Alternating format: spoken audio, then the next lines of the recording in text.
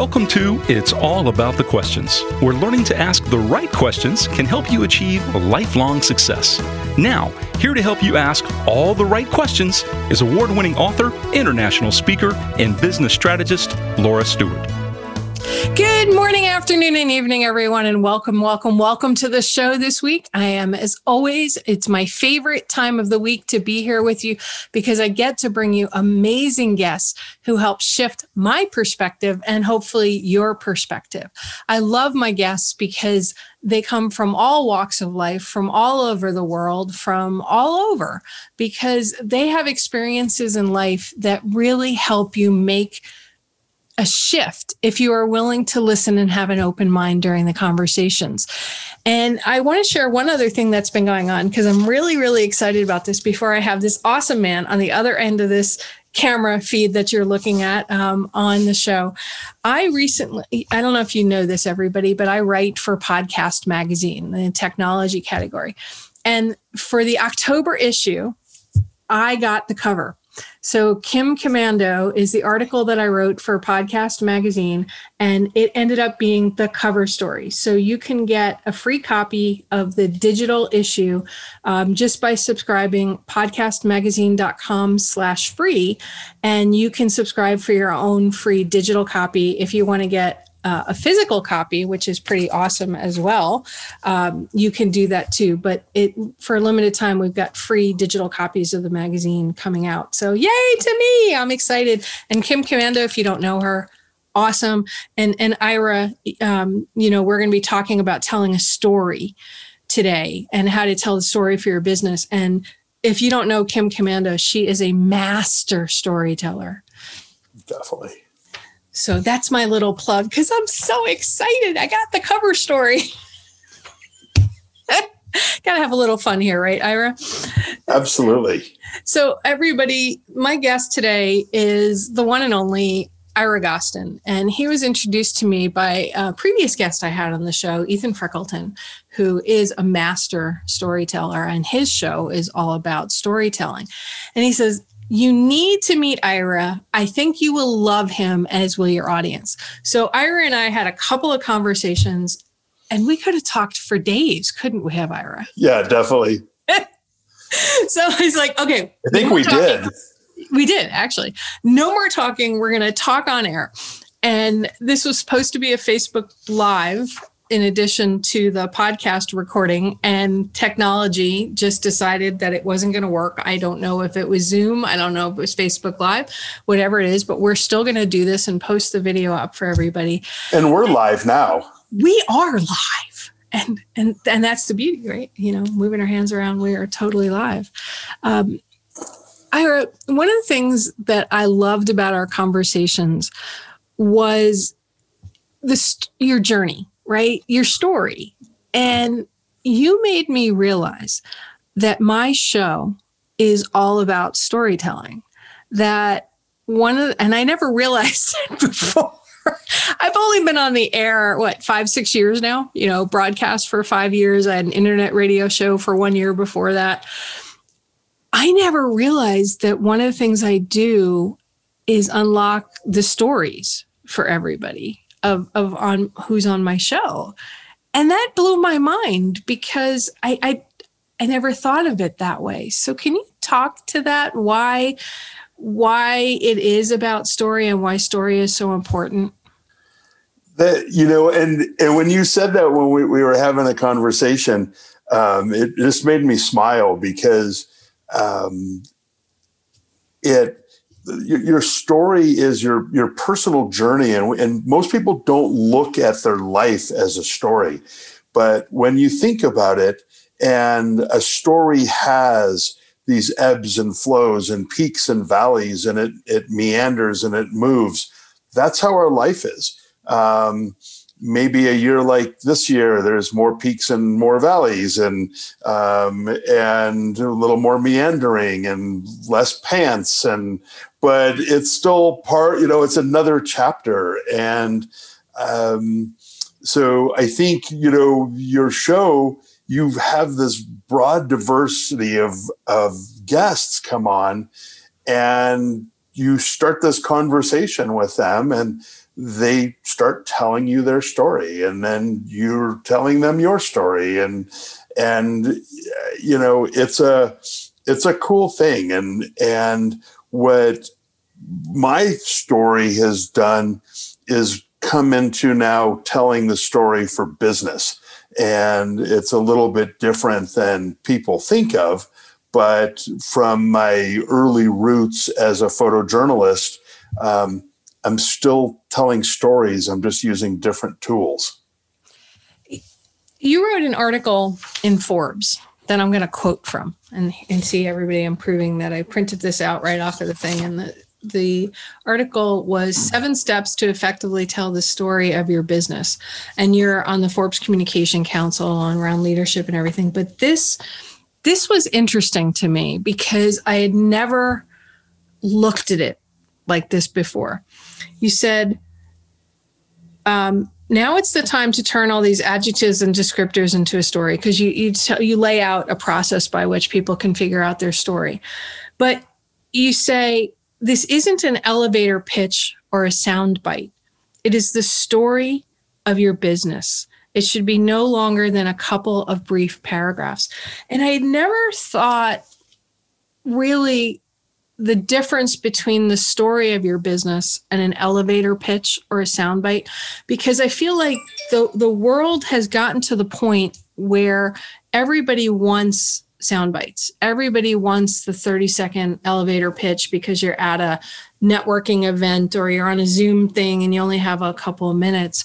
But you're saying the story is different than that. Can you expand on that and why that's so important? Because I feel like that is massive, huge. People think of their story as their elevator pitch. That's the first comment that, oh, you mean my elevator pitch? And I'm like, no, that's not what I mean. And then they go, And what an elevator pitch, I have a friend of mine, her name's Alice Hyman, and she's a sales guru. And she hates the word pitch because to her, a pitch is something, this white spherical object coming at your head. But it's, and I've heard it as a matchbook pitch, like you should be able to write your elevator pitch on the back of a matchbook, except that anybody under 35 doesn't actually know what a matchbook is. Right. So an elevator pitch should be designed to have one and only one response. That's interesting. Tell me more. Okay. Now you tell the story. It's just a hook with a worm. And the elevator door opens and the guy puts his hand in the door and says, I'm really interested in this. I'd like to learn more about it. And you trade cards or, cool, out. Doors close, end of conversation.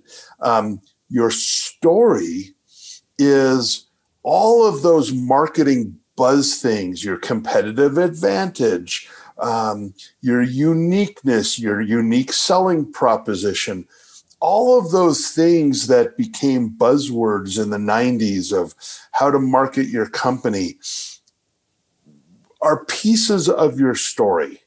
And when you sit down and I struggle with this with clients sometimes because I really want them to be authentic. And then they're like, well, if I'm being authentic, how can I craft this? But it's okay. It's just, it shouldn't be overly slick and produced. And, you shouldn't be carrying little lights around so that lights go on in the room when you tell your story. But, and music starts. Yeah. Dun, da, da, trumpets. And, but it should be believable and it should be authentic and it should be interesting. And you should grab the listener's attention and you should be confident. And all of those things come into play to tell that story. And, my clients are mostly in the industrial space. So, you commented on my website about that it was a little dry and it wasn't this fascinating story that you expected. Right. And I'm targeting people that I want it to be a little more left brain than right brain. And that's my client base. But when I tell my personal story, it's fun and it's exciting, and I'm having this amazing joyride through life, and I'm having a blast. And when I was 15 years old and decided I was going to be a photojournalist and was riding my bicycle to assignments for my weekly newspaper in the town that I grew up, with my police scanner duct taped onto my handlebars. I have a total picture. I just assumed that was going to be the rest of my life, but the industry changed and journalism changed, and I fell in love with Reno, Nevada, and decided that I wanted to stay here, and this was my home, and then became just equally enamored with the idea of public relations and stakeholder engagement and creating storytelling for business. And I love it. I have a blast at work every day. Now, you had this love of photojournalism, and you shared stories with me when we were chatting about Gene Hackman and race cars and Steve McQueen and all this amazing stuff. And I do love the Gene Hackman story. So we're going to have to weave that in here somewhere because it just blows my mind. But you moved into this arena. I mean, you were with the Associated Press for a lot of years, which I think for a lot of people under 35, they may not even know who the Associated Press is because that's how much it's changed. But they were the preeminent source of news. You know, you had the stringers, you had the journalists, you had the photojournalists, right?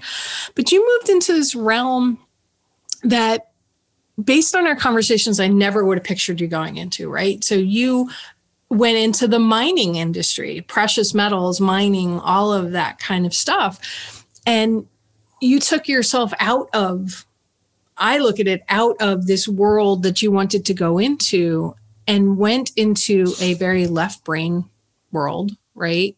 Assuming left brain. I always get those two confused. Yes. Of like facts, of figures, of things that a good portion of the world is against because of the environmental impact, but yet they want all of what the mining industry does and creates and gives to us. I mean, how did you make that shift? I mean, there's a story there that I think can help people, my listeners, understand how a story can evolve while making a difference. Yeah. So, there was a couple steps in between. And one of those was, I think anytime you make a massive life change, you need some kind of catalyst to help you push through that. And so my catalyst was going to grad school and getting my MBA. And at the time, I was going to be a marketing director. And my goal was to become a chief marketing officer somewhere, even though there's only 2 people in Nevada, I think, that have that title. But I hadn't done that much research. So I get through grad school, and there's a piece of this that's really important, which is most MBA programs are pretty similar, and there's a trio of finance classes. There's accounting, finance, and statistics. And in that core, you learn about net present value and the future value of cash flow. And if I'm speaking complete gobbledygook to you, it's your home mortgage, how that money works for you in the future. And I prayed every day that I could get through this. I'm going through grad school in my mid to late 40s. And I'm older than half my professors, but I'm having a great time. And I worked at Starbucks. I completely retired from corporate photography that I had evolved into, and working at Starbucks. And I'm going to grad school. I had a couple marketing manager, then marketing director positions, kind of moving along the chain over a couple years. And I met a great storyteller and met him socially. And he was a retired CEO of a Canadian mining company. And we had a couple conversations, and he wanted to know if I wanted to come help him build a company from the ground up and IPO and become a publicly traded company. And we were going to build one of the largest silver mines in the world in Guatemala. So I said yes immediately, because what an amazing challenge. And that's where it started, with a story about this vision. And so we built this company from scratch. I had been working with entrepreneurs and was pretty comfortable building a company from nothing. And we did it in 60 days. We had temporary building and offices and temps and rented furniture and everything contingent on this IPO, which you would think that getting an MBA, you'd know something about an IPO, and it was maybe a 7-second sentence in class. So know nothing about it. And we go off on marketing, and it's constantly telling this story that we have this vision for this company and talking to investors and having a world-class asset to build this around was pretty cool. The funny part of all this, it was kind of painful. I'm not sure if you'll think it's funny. It was painful for me. Is I barely got through this. It's always funny after for the everybody fact. else, right? So I barely get through the statistics. This, understanding. I mean, I hadn't taken a math class for 25 years prior to grad school. Journalism school wasn't big on math classes or anything that ended in ology. So I kind of get through with the skin of my teeth through the finance part. And suddenly I work for a mining company, and, we don't move a desk chair without figuring out the IRR and the net present value of the move. And so I actually went to the Colorado School of Mines and took the same graduate level class over in 3.5 days. So they pound a semester class. And, at the end of the day, I'm still a right brain visual guy. So working in Excel for 3.5 days with homework every night was brutal. And then fast forward, I actually have taken that class again in the advanced level for several years down the road, more of a general, not in the resource space. But we wind up marketing the company, and we do an IPO on the Canadian market, and we raise the money needed, and we go to work building a mine in Guatemala.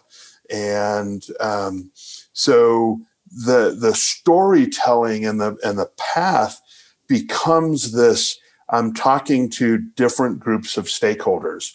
I've got very, very left brain analysts and fund managers that now have a stake in the company. And then we've got environmental concerns. We've got the whole ESG, which is environment, social, and governance. And then kind of below that is corporate social responsibility, which most people are familiar with. So I'm communicating and telling stories of a lot of different things. And,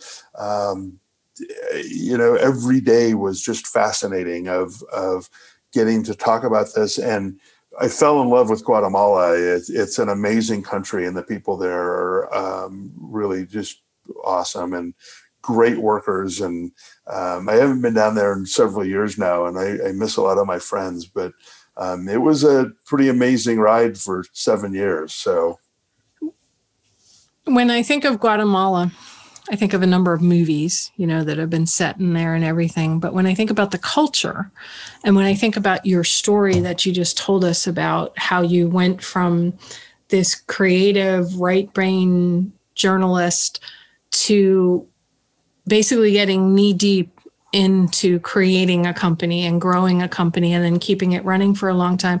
I think of stories, deep stories, right? The Guatemalan culture is very much about passing stories from generation to generation, unless I'm completely misunderstanding that, right?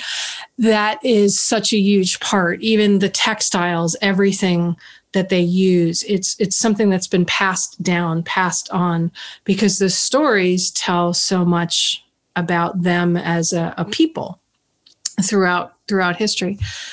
And my listeners, I know, struggle with this whole idea of telling their story because, one, they may feel that what happened in their past that led up to this moment of this business that they've created, or this business that they're creating, they feel doesn't serve the story, or they're embarrassed or ashamed by something in the past that brought them to where they are.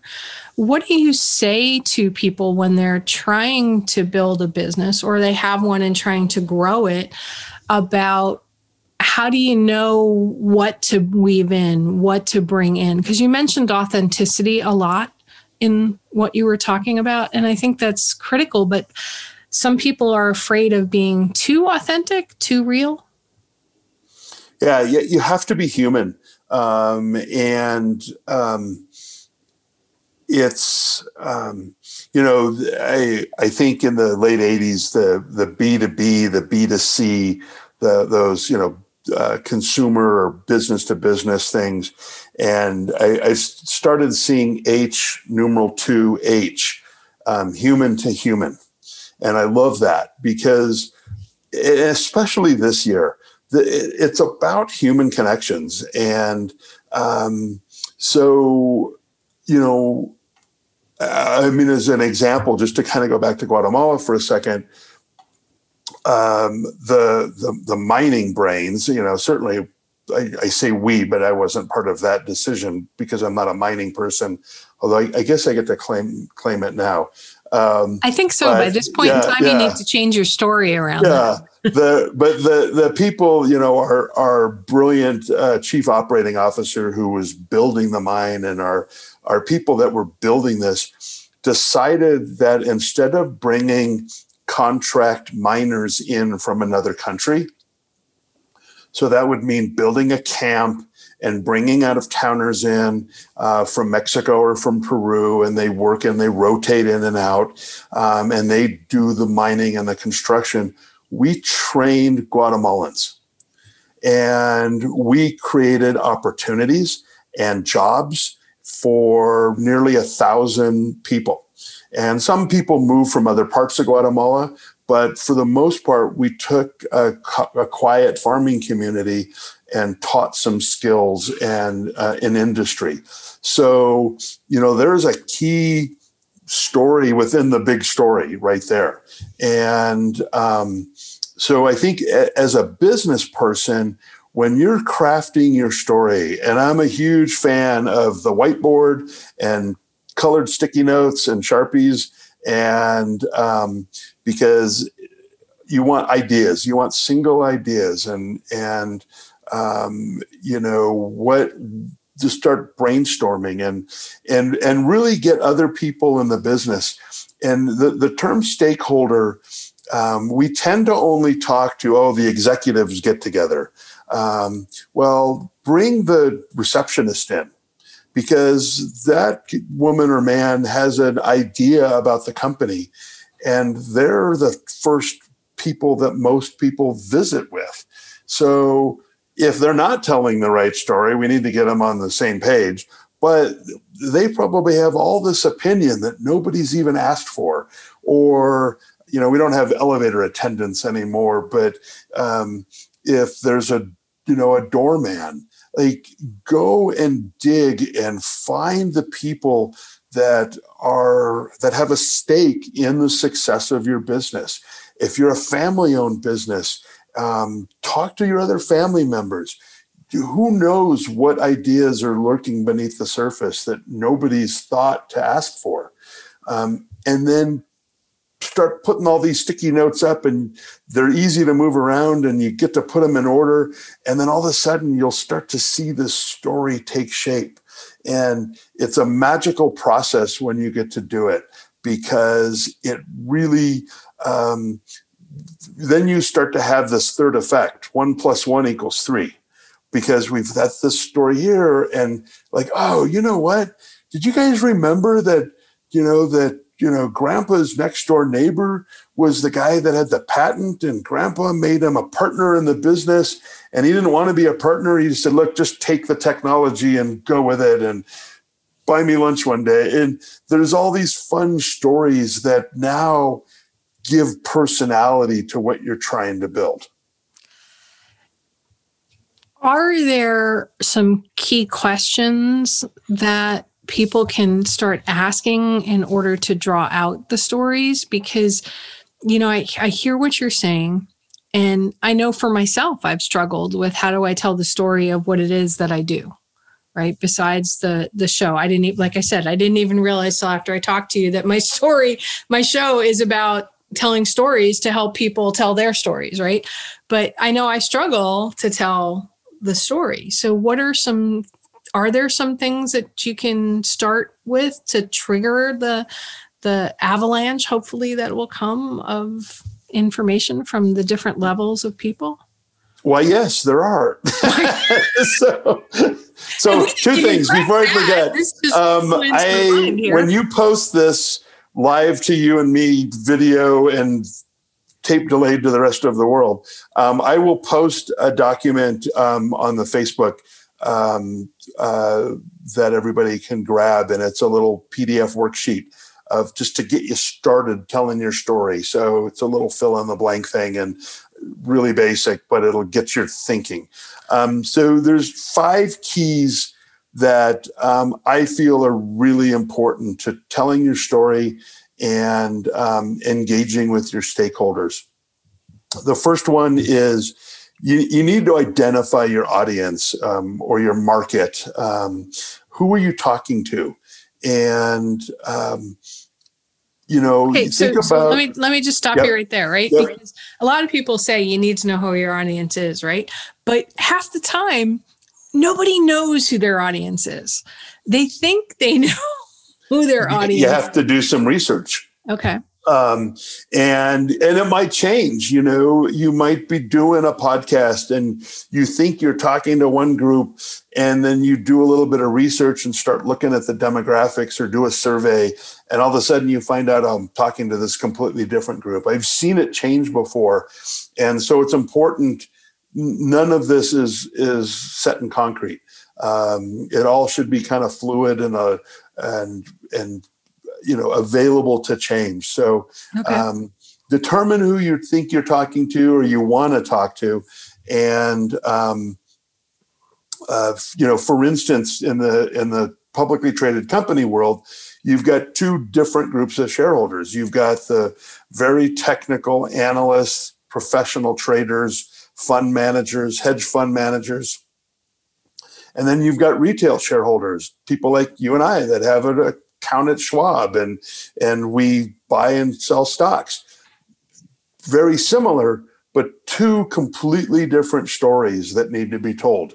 Well, so is there a third and a fourth too there then? I'm thinking that there may be another stakeholder, the people that work in the company and the people in the community.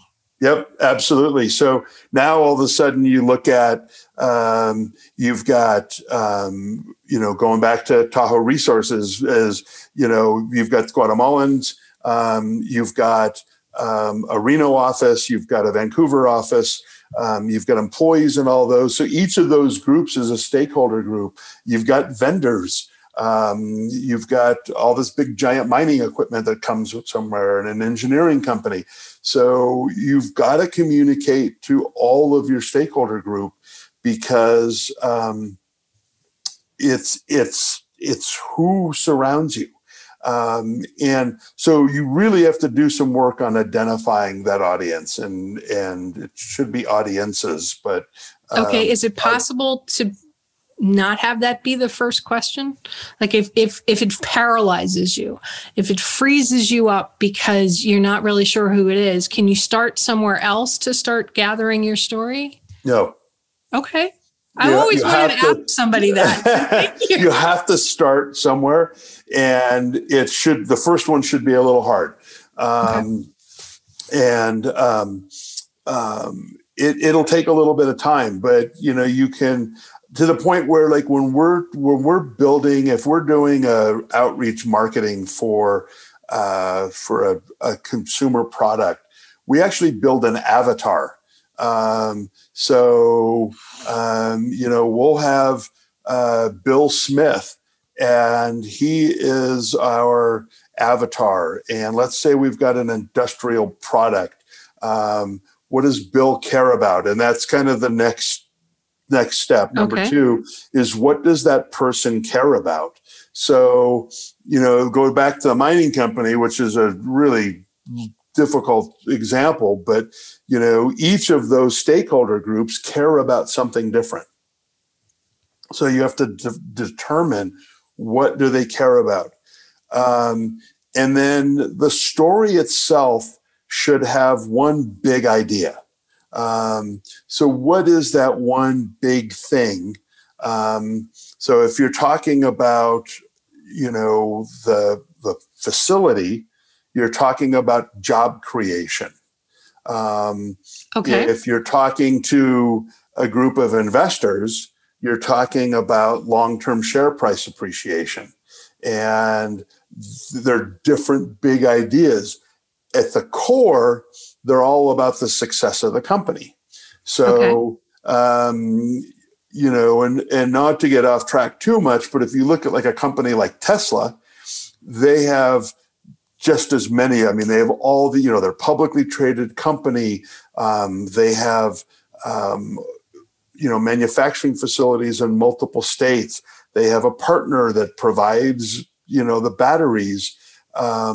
So there's a lot of different stakeholder groups that all need to be communicated to. And where if you've got a mom and pop hardware store, you're thinking, we don't have that many groups, but you really do, because you have customers, you have suppliers, you have neighbors. If you have a business partner or a banker, or you accumulated some debt to get your business going, great. But, they're still a stakeholder. So you want to make sure to communicate to all those groups. Well, and I was just thinking, using that example, when you're telling your story, there might be two different sides of the story. If you're looking at a mom and pop, say, hardware store, there are the DIYers that are, not professionals, but they need to fix their sink or their door, or they want to try to redo their bathroom or paint. And then you've got the contractors who may be coming in because you want that business as well, to buy things, to do things. And how do you bring perhaps those two communities together of your client, your stakeholders as well? Or you don't have to bring them together so much as acknowledge their existence. Okay. So if, you look at, let's just use that example. So you can't have a bunch of employees at your hardware store that can't empathize with the do-it-yourselfer.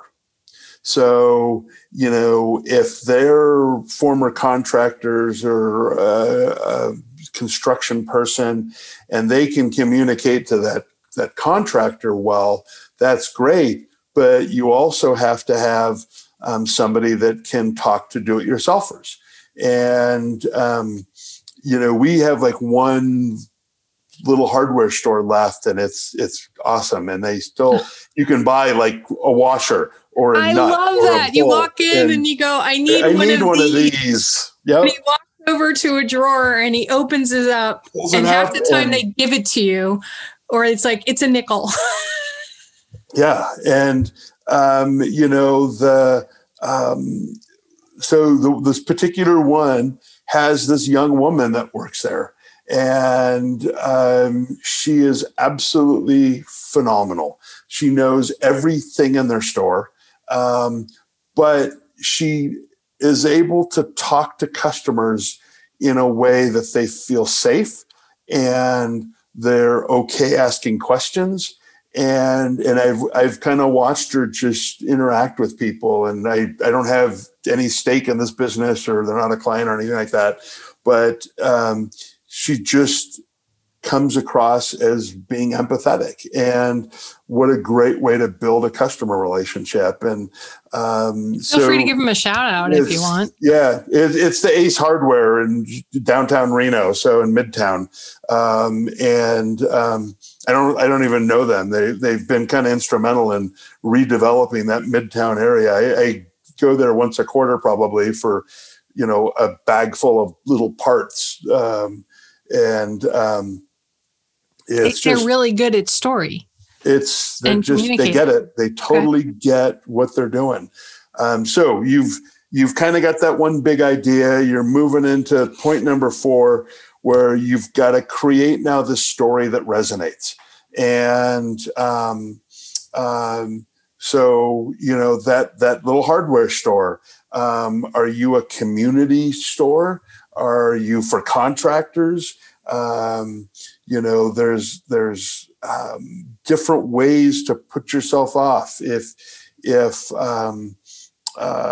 you want to be that quick and good, get in and get out, or do you want people hanging around? Do you want to offer free coffee? Do you, it's just, there's all these little things that, like, what do you want to be known for? So you start to put that story together. And then the last part is the part that people forget. And it's really as important as the first part. What do you want them to do? So what's your call to action? Is it strictly to get people to go to the website? Do you want them to come into the store? Do you want them to come call an 800 number? Google us, or you have to tell people what you want them to do. And, I don't know how many times I'm on the freeway and I see this engaging billboard for 2 seconds as I'm driving by, and it's got something that made me look at it a little bit longer. And I have no idea what it was an ad for. They forgot number 5. They entertain me for a split second at 65 miles an hour. And I'm not going to get off the freeway and loop back around to go look at that billboard again. So they didn't tell me a story in that short a period of time. Or how many times do you see a billboard where you're driving by and the type is so small, you can't read it? Yeah, that blows my mind. They didn't test it. Even an ad in a magazine or something too. Yeah. You can't find the website. And so there's all these pieces, but when you get steps 1 through 5 going, it'll move the story in a direction now where it'll really help you to build some structure around it. And then you can kind of have fun as you meander through the different points. All right. So taking that, what pops into my head is some people that have been amazing at telling story, right? They started out as small things on, let's just use Shark Tank as an example, right? Most of the world has, at least most of my listeners have watched Shark Tank. I talk about Shark Tank in my book because I just think it's a brilliant model. So Bombas, the sock company. And the list could go on. Scrub Daddy, the sponge. It was this story that got created that built. For Bombas, it was buy a sock, give a sock, but that wasn't the story, right? I think the story of Bombas, what became the most requested item in homeless shelters, is socks. That's the start of the story. What is the most requested item in the homeless shelters? Socks. And now it's, Henry Kaiser back in whenever, find a need and fill it. So how do we do something that's really cool for our community, but we need help paying for it? Hey, what if we did this? And it doesn't have to be completely altruistic or philanthropic, because not every story is there, but it that helps, right? I mean, I always give away a percentage of all of my revenue to different charities and things like that, but that's something I've always done, but I don't talk about it a lot. But I don't want people to think that you have to give away one or whatever, but that's not what you're saying, right? The essence of the story is, and I'm a big person that I feel like if you get something, you need to give. But how do you take that from there? I mean, I think that they've done a great job of weaving this story in, when the way that they tell the story in their commercials. And also, have you ever seen one of their commercials? Yes. So where do you remember where you saw it? Through it? Yeah. Do you remember where I saw the commercial? Yeah. Since I DVR every show that I watch, I couldn't tell you. It's typically interspaced in some show. Okay, so that I'm watching. I've only seen them on CNBC. Because you watch CNBC. Okay. I watch CNBC. I don't. So I will tell you it's probably ABC, CBS, NBC, or cable network. But I thought that's an interesting place to sell socks. So they've thought about, let's go through the steps now. Who's our audience? Well, not our whole audience, but let's take this one specific channel and create a commercial that resonates, right? Here's our big idea. The story resonates. So we're going to just talk about the fact that, hey, did you know that the number one requested item in a homeless shelter was socks? So we created a company to do this. And for every pair that you buy, somebody gets a pair of socks at a homeless shelter.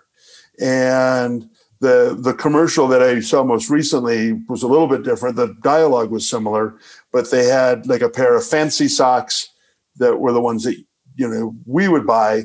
And then there was a pair of just black socks that are the ones that I guess go to the shelter, but they were contrasting. And so I thought that was interesting that they were going after that business, viewer watcher on CNBC, and then also picking up. I listen to CNBC a lot on Sirius XM, so they're picking up those listeners too. Well, it makes sense, right? Who wears socks on a regular basis? Businessmen need socks. Businesswomen probably wear stockings. Or although I don't know anymore, it's been a long time since I've had to wear business suits and pantyhose and all that other stuff. But yeah, that's a prime audience. Although in the days of Zoom, where too frequently we're seeing people like not put anything on from the waist down, which I don't get. I am always fully dressed when I'm doing a Zoom. I have reverted to my days in LA of my Hollywood black attire for Zoom calls. So I think I wore a jacket about a month ago. Okay, this is my show shirt. I wear it every show. This is my show shirt. I will be very upset when it falls apart because it's the perfect color. It reflects who I am, my beach vibe, the whole thing. It's part of my story, plus the necklace that my mom always wore, that she had also given me one. It says, "Nobody does it better." Just reminds me to be all of who I am. Okay. So a little aside there. So the Bombas story, for people that are listening, what I'm hearing, Ira, is really understanding your driver, which for Bombas was they noticed an issue. Number one, they wanted to make a better sock, right? Because they got tired of, but that seems to have fallen by the wayside, right? They kind of talk about the fact. It's a secondary thing, but they've also made a better sock, and they get that point across. So it's like, wow, I get to get a better product and do something cool.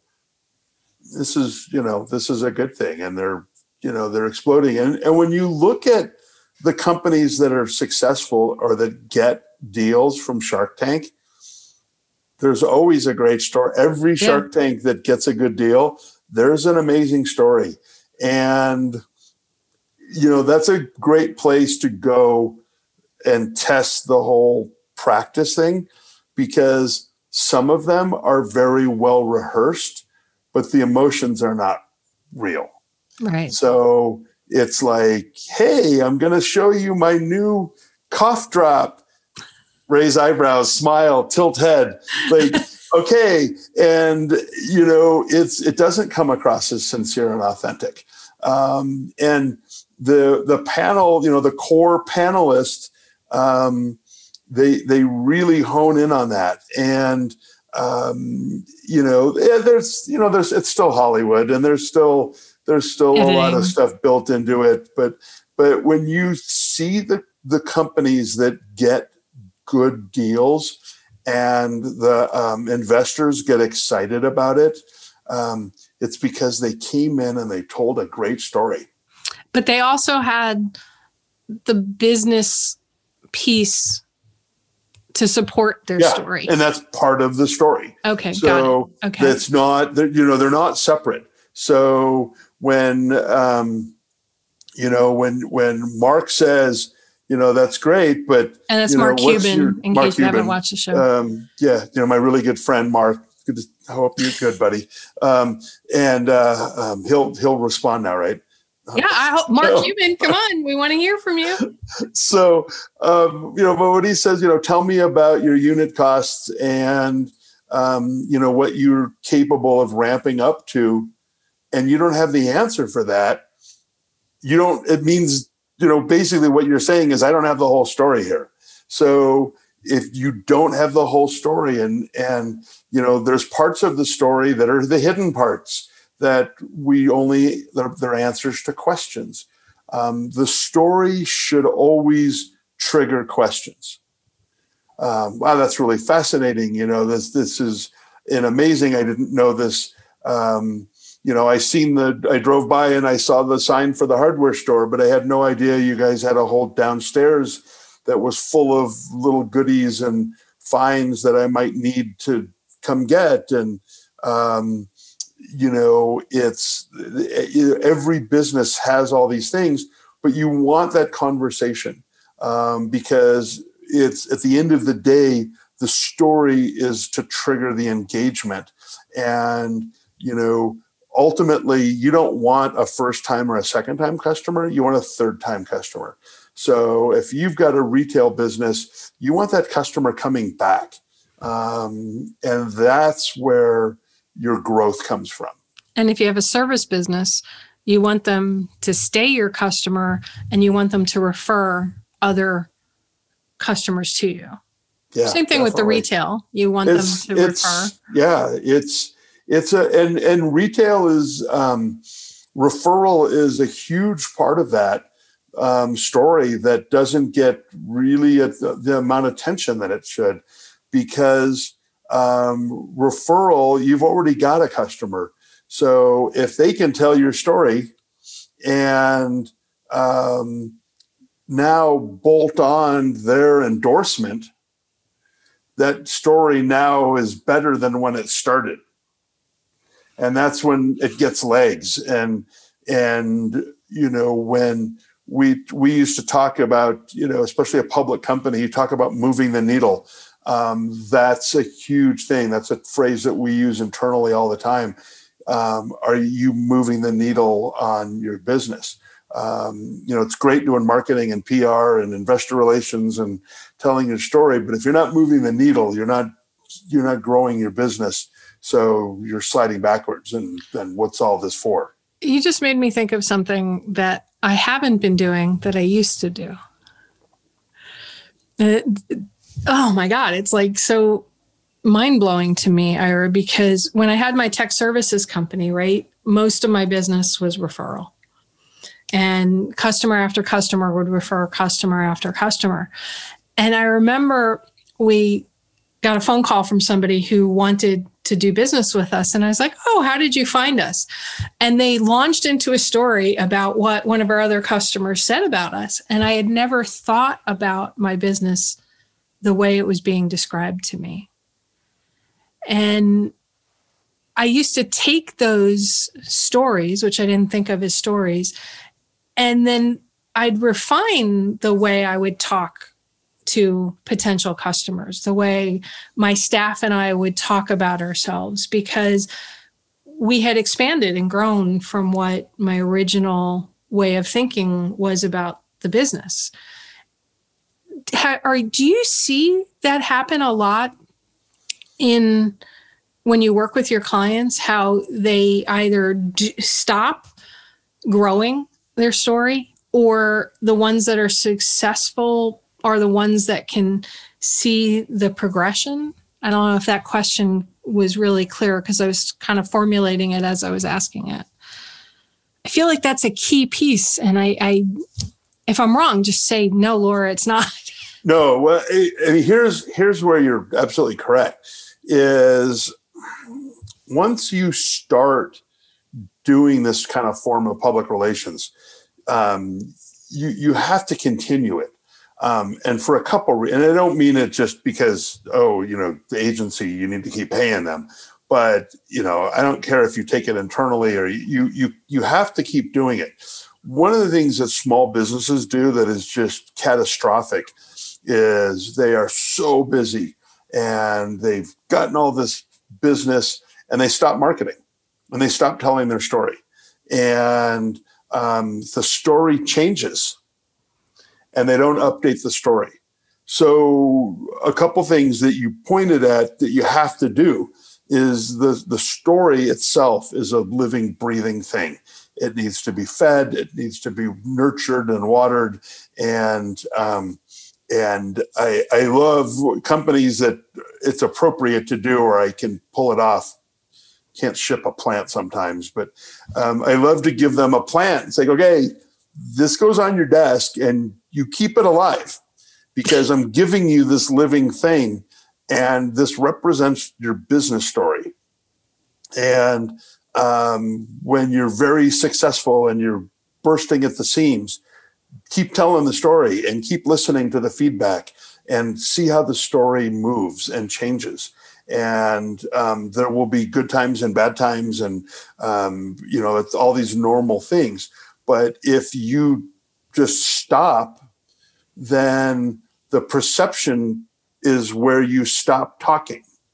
Cool. So, if you're Tesla and you stop telling your story at the Roadster, people may not know that you've got these cars that are bigger and they're safer and they're 4 doors and there's room for a child seat in the back and the range is longer.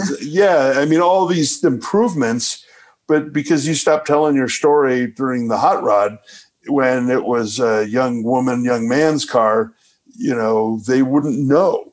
So, again, I'm giving examples that are all kind of drastic, but the subtleties are where your business growth is. So if you, you had a food truck and you were known for these amazing little gourmet lunches in a little cardboard box that people could get, and then you opened a restaurant, but you really didn't do any more talking, you need to understand what people out there are saying about you. Because and that's where like some of the social media sites have helped, because people will talk. And if you don't monitor that, right? So if you're not monitoring your Yelp, you're not knowing what people are saying about you. And it's imperative that you monitor all those things. I love going to a Yelp to go look at something. I'm thinking about going to a place, or I'm going to buy something or use somebody new. And they've responded to every single post. Right. Hey, thanks for that you know what, I'm really disappointed that we fell short of your expectations. Here's my email. Please email me and let's figure out a plan so we can make this up to you. Now, acknowledge whatever it is. Yeah. And, good or bad. But that business now has a very solid understanding of what's being said about them. And it's part of the whole listening mode. So there's all these pieces that are part of your ongoing marketing that are all kind of attached to the story itself. I had a couple of episodes with Janet Shines, Ashlyn Silva, and Heather Margolis, where we talked about like this whole social selling, monitoring your social behavior and what people are actually saying about you. And that just feeds so beautifully with what we've been talking about today, Ira. And I probably need to have you back on to talk more, because we could talk more and more and more. Before I have you share how people can get in touch with you and also get that PDF that you were talking about, I promised everybody the Gene Hackman story. Okay. I love the Gene Hackman story, and you in the seat with the camera, and then please tell this story, because I think it's a great story about story. It really, so back when I worked for the Associated Press, I actually got into photography through motorsports and sports car racing in particular. And those of you that know a little bit about racing, it'd be like SCCA racing. And I grew up in the Bay Area near San Francisco. So Sears Point Raceway was my home track, and Laguna Seca, and started the very first Long Beach Grand Prix. Went down there. Well, it was the Toyota Grand Prix of Long Beach was the official name, and Toyota had the celebrity race as a ancillary race, and so now you have to understand this is before GoPro and digital. So I'm trying to mount a Nikon motorized camera into a Toyota Celica to photograph Gene Hackman, and I can't get the camera to set right, and I'm rigging it, and I've got brackets and safety. I can't get it to work. And it's not a typical Toyota Celica. It's a road race tricked out. There's no seat on the driver's side. So we basically I think I had like somebody's sleeping bag out of the back of their truck and a pillow or something. And now I am sitting backwards on the floor of this car in the passenger with side, no seatbelt on the passenger side, facing the driver, which is Gene Hackman. And he's got an open face helmet, so you can see who he is. And,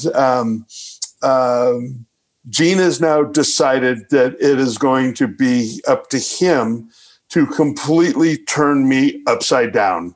And he is going through turns, and I am gritting my teeth, trying to shoot pictures. And the picture somewhere in archives somewhere is, he's crossed up with the steering wheel like this, and we're sliding through this turn, and I'm trying to stay put, and I'm and of course, a roll of film only had 36 frames.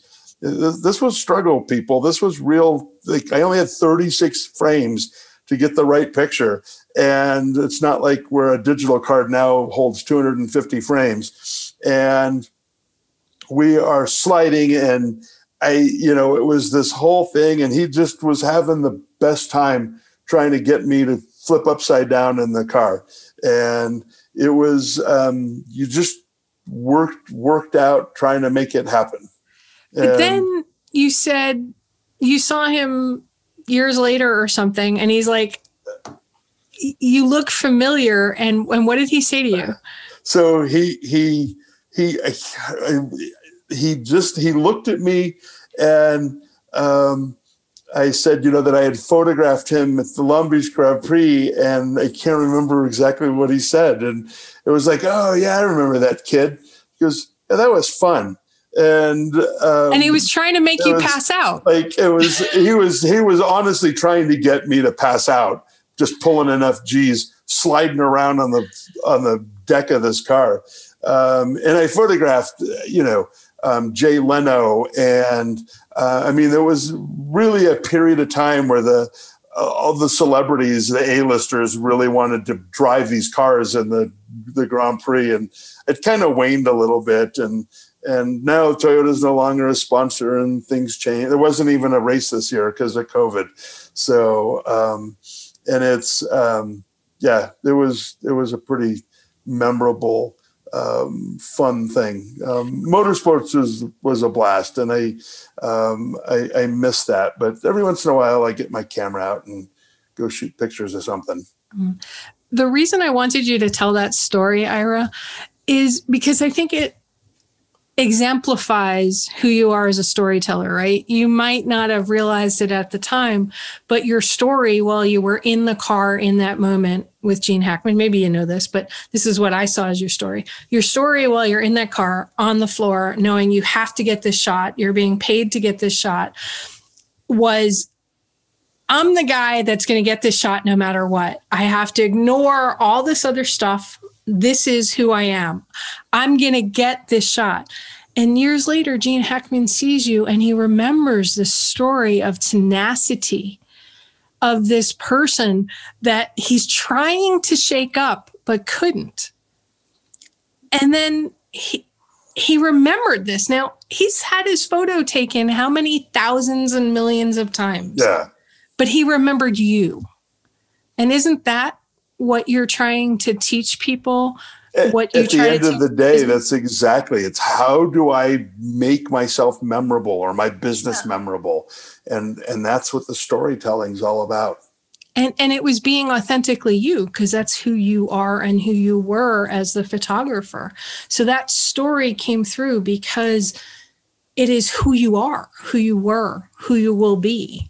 Always is this person who will get that shot, will tell that story, will make that person look the best they can because you unlock who they really are. In that moment with that photo of Gene Hackman, right, with his arms crossed, as you said it, going around the curve, you got the story of this guy that wanted you to black out. Yeah.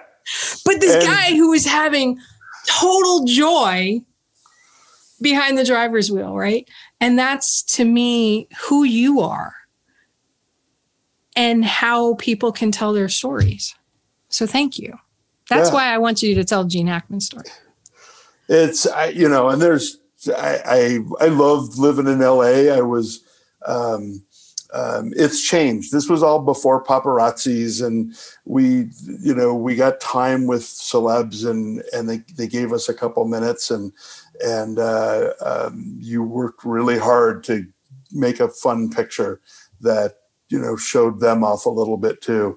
And it's changed, and it's different, and it's not better or worse. It's just different.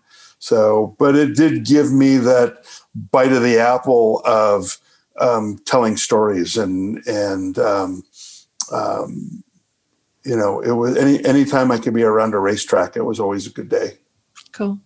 Because telling a story shouldn't just be about the person telling the story. As you said, it needs to be to move the stakeholders and let them see the value to them as well. If you just tell a story and it's all about you, then what I've seen is that the brand doesn't survive. The business doesn't survive. Yeah, and I mean, I think that's a really important part. We didn't really touch on that, but it's not a me story. It's, if you're telling the story of your business, you have to craft it from the business's voice. The business has a voice, and you have to develop that. And it should be the business talking, so that it's not about the teller. It's about the business talking to the recipient of the story. Cool.